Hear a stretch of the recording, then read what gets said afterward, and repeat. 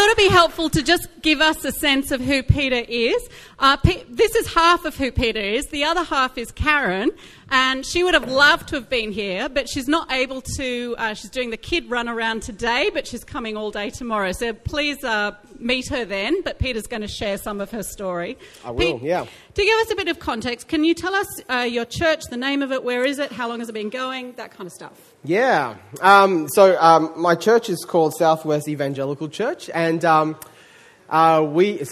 reason why I had to pause is because I read the song. We've just recently rebranded. So, is that really our church's name? We've been going for actually the same amount of time as Geneva Push. So I was one of the unlucky ones. When we planted in 2009, Geneva Push had just started up. There were no assessments going yet.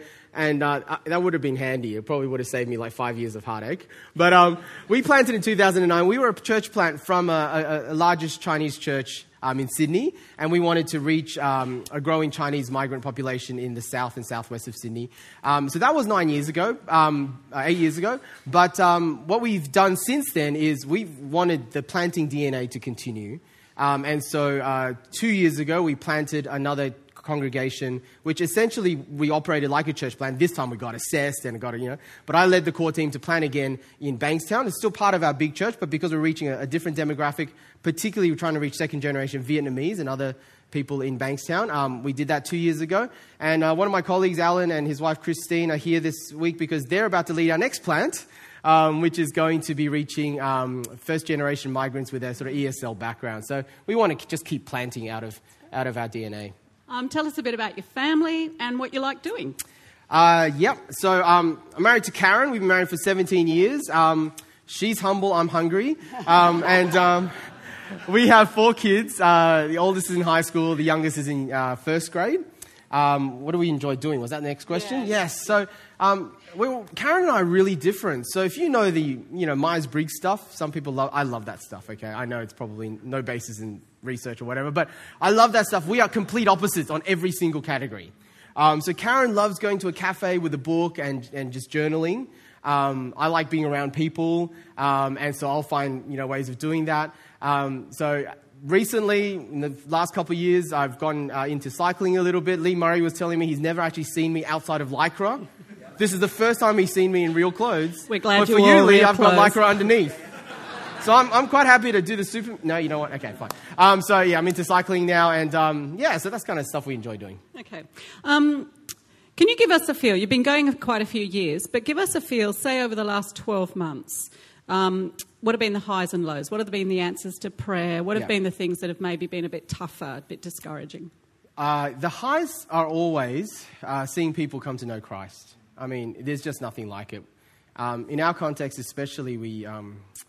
you get to see people who have had no contact with church because a lot of them have come from migrant communities. And when they come to faith, when they read the Bible and the lights are switching on, and there's nothing like that, I think.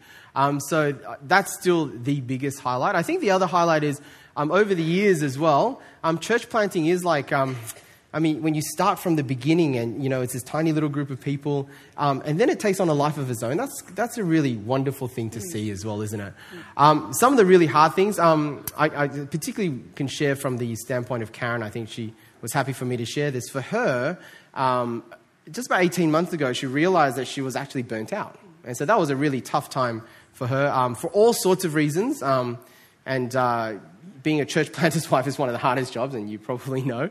There was the time we just started planting the second plant in Bankstown, and she was really juggling ministries at both the home congregation as well as Bankstown. And for all reasons that I've learned from since, like helping define her role and all the things that we didn't do back then, she was really burnt out, and that was a tough time for her to get through that, and we just had to make sure she was pulling away from as many things as possible to recover.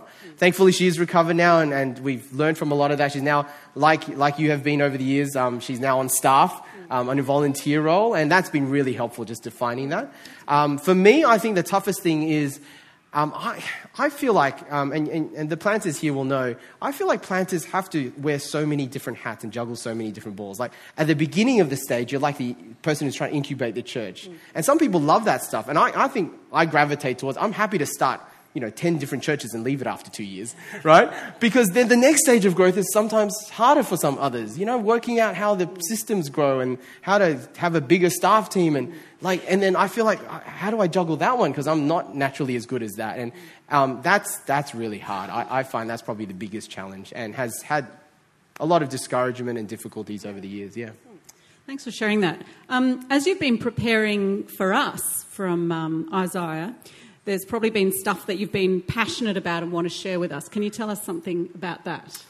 Yeah, Isaiah, it was funny when Scott Sanders was talking to Rory. Rory was my college mate at Moore College, and so it's cool that we get to share a platform, but we were talking together, we were on Skype, and Scott's like, it's going to be about leadership. Any ideas on what you want to preach on? And Rory's like, we should do the servant songs on Isaiah. And I went, good one, Rory. And he was serious. And this is where we are now. And initially it was like, how do we get servant songs to be about church planting Christian leadership? As I've dipped into Isaiah, I think it's been wonderful, actually. The New Testament talks about faith, hope, and love as the kind of three anchors. I think Isaiah is one of those books that really feeds your faith, and I'm hoping it renews your faith. It has for mine, because it gives you such a big vision of hope. And I hope it brings out doxology and love for God and love for others in a clearer, more passionate way. And that's what I've gained out of it. I'm hoping, it's very broad because I want to give everything away, but I'm hoping that at the end of this mini journey through the servant songs, we get faith, hope, and love reinvigorated.